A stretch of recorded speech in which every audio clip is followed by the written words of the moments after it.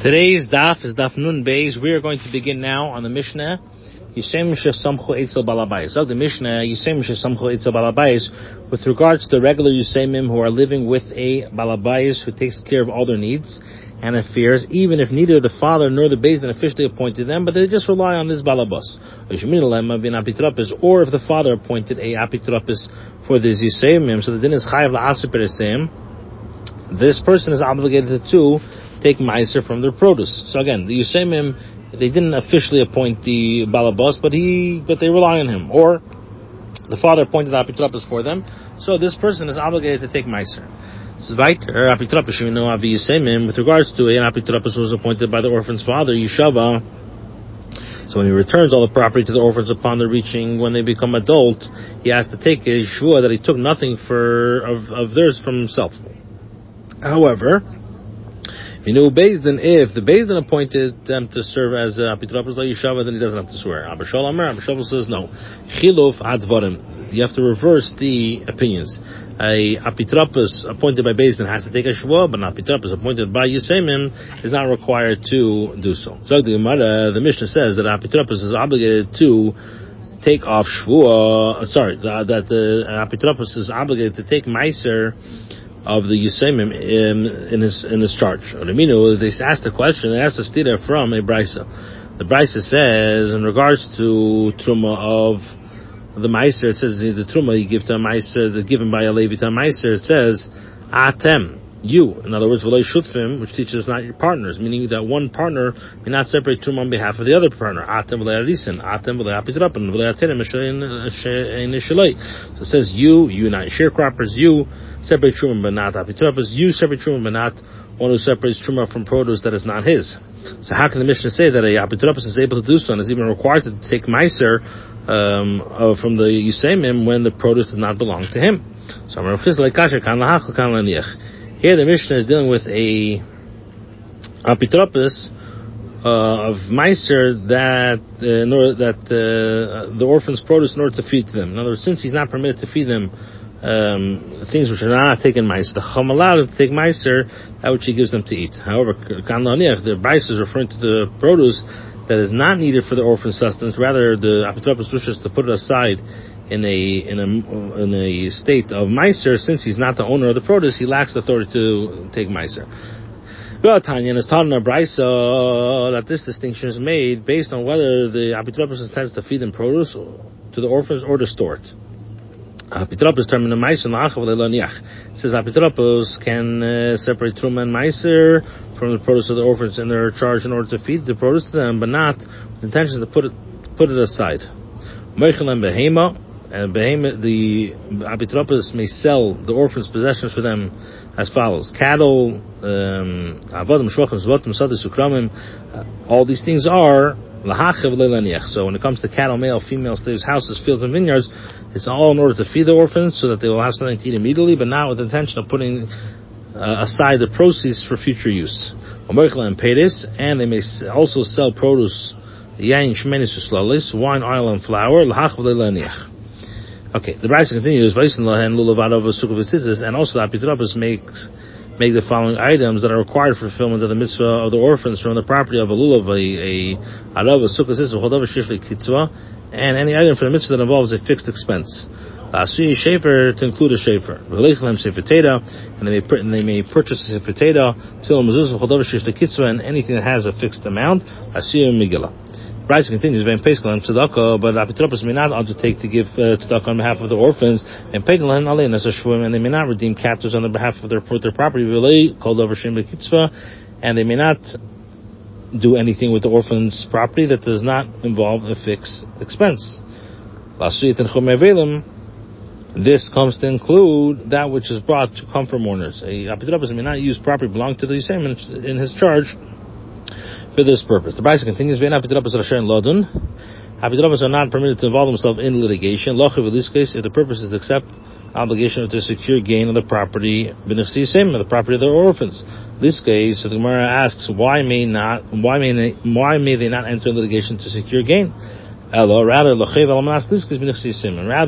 this means that apitropos are not permitted to involve themselves in litigation to which they will accept financial obligation upon the orphan's estate, even if they do so in order to ultimately secure gain for the property of the orphans. Bryce continues, apitropos are not permitted to sell a field belonging to the orphans which is located in a distant place, and use the proceeds to redeem a field that their father has sold in a nearby place. But similarly, they're not permitted to sell a bad field and use the proceeds to redeem a good. The reason is that perhaps the bought fields will become blighted, and they will turn out that the apitropos has caused the orphans a loss with this purchase. Bryce continues, and a apitropos are not permitted to sell fields belonging to the orphans and use the proceeds to purchase slaves. But they may sell the orphan slaves and use their proceeds to purchase fields, as land is considered to be more stable assets. Shimon Gamliel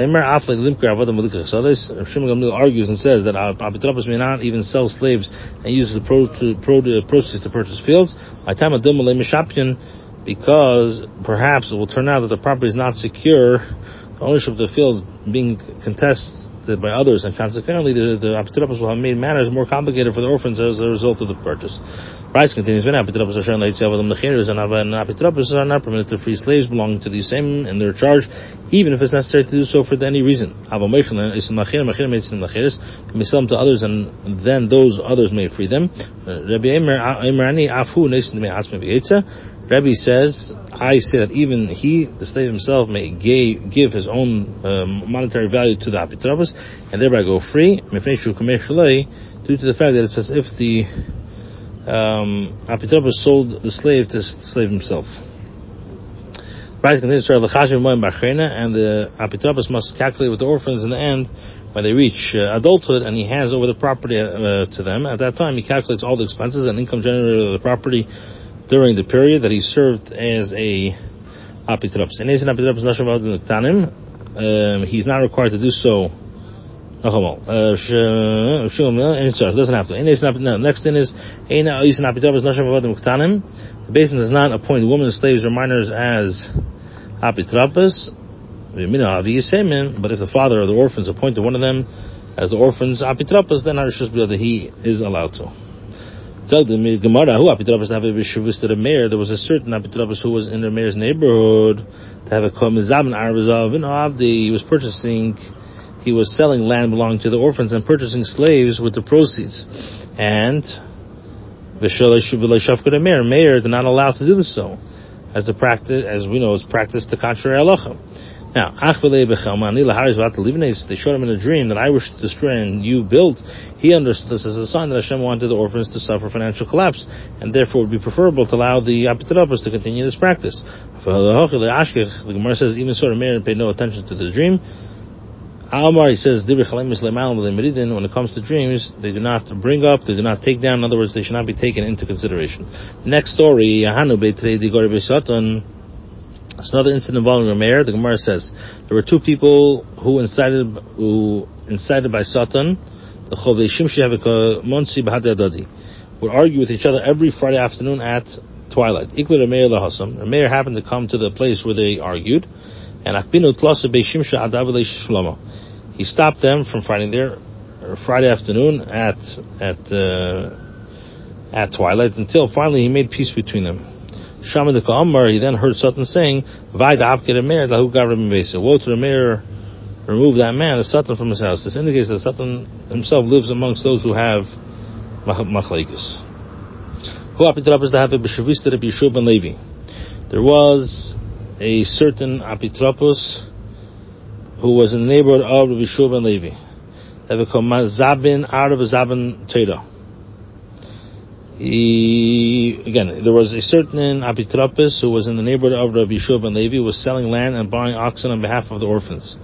And he didn't say anything to the apitropos to the fact that he was acting improperly. So the Rabbi S and the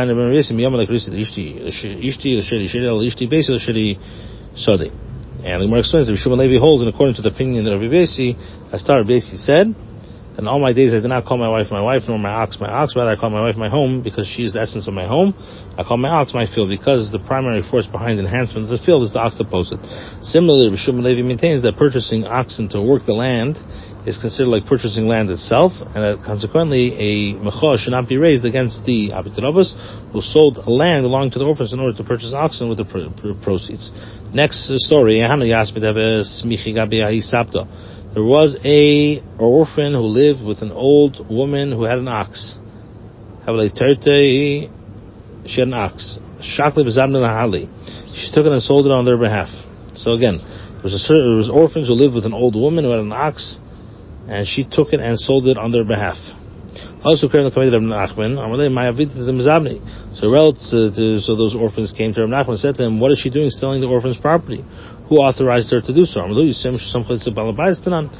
said to them, "We learned in the Mishnah, if orphans are living with a balabayas, that official appointment as a apitrabas is not necessary. The fact that the Yisrael lived with the woman and she took care of them is enough to bestow upon her the authority of a apitrabas." So the craven now came with more objections to the sale. But didn't the animal afterwards increase in value, which is reason to invalidate the transaction? So the Nachman answered, the animal increased in value while possession of the buyer, and this is not considered as a loss suffered by the orphans. The relative said to him, but they did not yet receive the money, and the sale should be incomplete. So Nachman said to them, if so,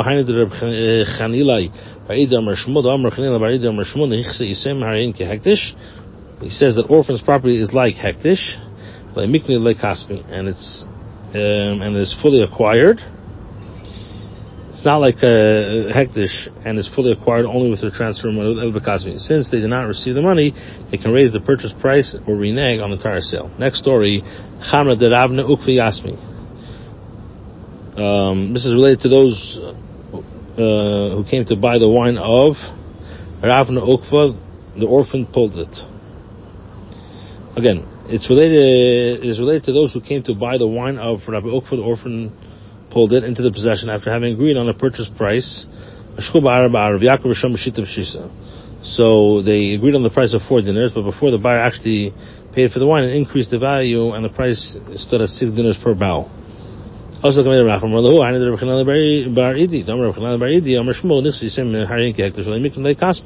says orphan's property is considered like hektish, and it's fully acquired only with the transfer money. So the buyers pay the current higher price, so the sale can be rendered void.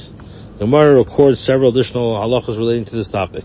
If the buyer pulled into their possession produce belonging to the orphans, but yet did not pay for it, and afterwards the produce became higher.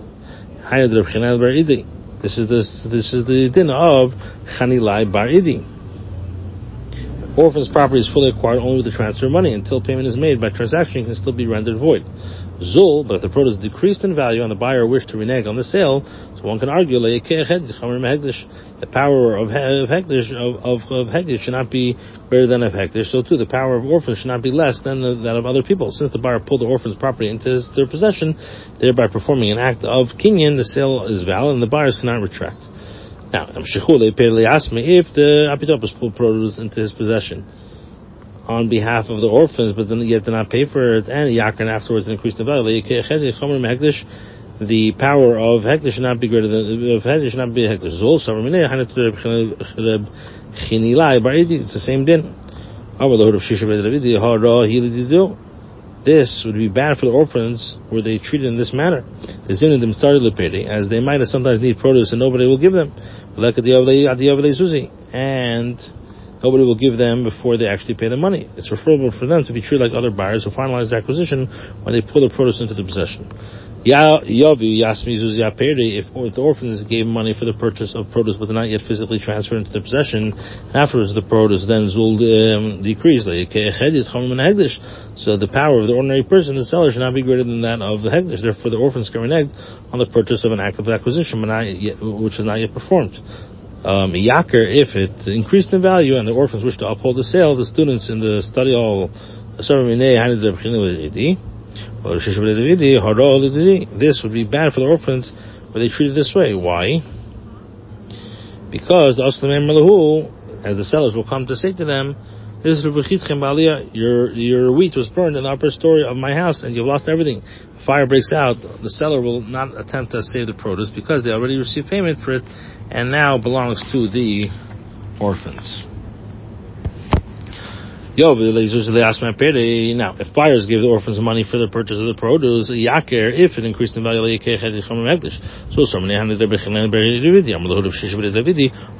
why does it sometimes orphans need money and no one will give them before they actually give them the produce. So it's preferable for them to be treated like other sellers who finalize the sales only once the merchandise is pulled by the buyers. Rabashi says, Rav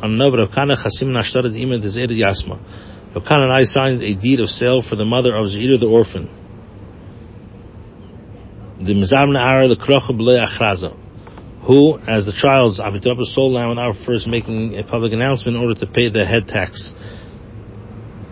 Now, the Amri Nahardoy, the Chroga, the Zvena, the Kvura Mizabna B'lei Achraza.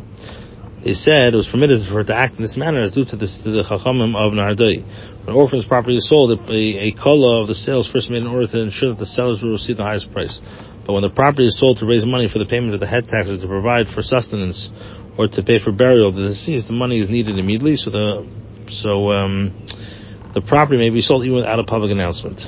Where it says Amram Tzaboy Apitropis Yasma, Amram the dyer was a apitropis for orphans. Also craving the command of Nachman, and the orphans' relatives came before him. Nachman Amalei Kolavish Umakasim Yasmi. He said he dresses and covers himself with the clothing purchased from the property of the orphans. Nachman said, perhaps he does this in order that his words should be heard, meaning that he dresses himself in fine clothing as the orphans' expense, in order to better manage their property, as he will be ignored if he appears to be a poor person. They said to him, he eats and drinks lavishly from the orphan's property, and he's not known to be rich enough to be able to afford such large expenditures from his own money. So Nachman said to him, say perhaps that he found a lost item with the help of which he can allow himself to maintain a high standard of living. They said to him, but he's damaging the orphan's property and thereby causing financial loss. So he said to him like this, bring me witnesses that he's damaged the property. Now I'll remove him from Apitropis. That if a Apitropis is mafsid, then remove him. Hitmar Apitropis the mafsid, like it says, Apitropis is mafsid. Rehuna Amar Rav Misalkin Le, the Beit of Shil Amar Le Misalkin Le. And Allah is that Misalkin Le. We remove him. The Mishnah teaches with regard to Apitropis was appointed by the orphan's father when he returns all the property to the orphan upon reaching adulthood. Yishava, he has taken an oath that he took nothing for himself. My time, he loved Apitropis. If a Apitropis had not received some benefit from the father during his lifetime, he would not have agreed to become a Apitropis. And he will not come to avoid becoming a Apitropis merely because of an oath that the court will impose upon him in the sometime future. Mishnah teaches, we know, based in, if the court appointed him to serve as a Apitropis, the reason for this is merely a favor that the Apitropis does for the court, as he derives no benefit accepting in this position. And if you're going to give him a shua, he's going to avoid becoming a Apitropis. Now, Abba Shalom says no. Chilav Adorim to change the opinions around. My time we knew based in Yishava.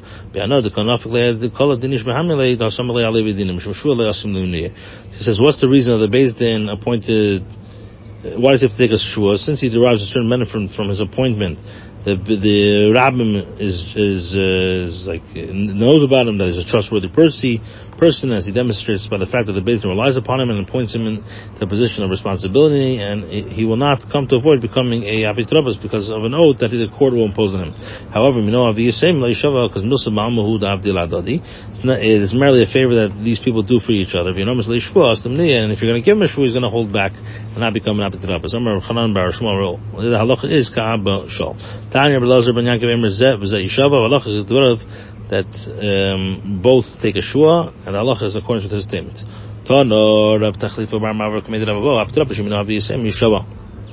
He says, in the case of an Apitropis who was appointed to that position by the father of the orphans, he takes the oath when the orphans reach adulthood, and he returns the property to them. Why? Because he receives payment, he derives a certain benefit from managing the orphan's property. Do you bring a kav measure how much the Apitropis earns from his efforts? Rather say that he takes an oath because it's as if he received payment. He agreed to serve as the apitropos because of the benefit that he derived from the father during the lifetime, and it's as if he received payment for accepting to be an apitropos.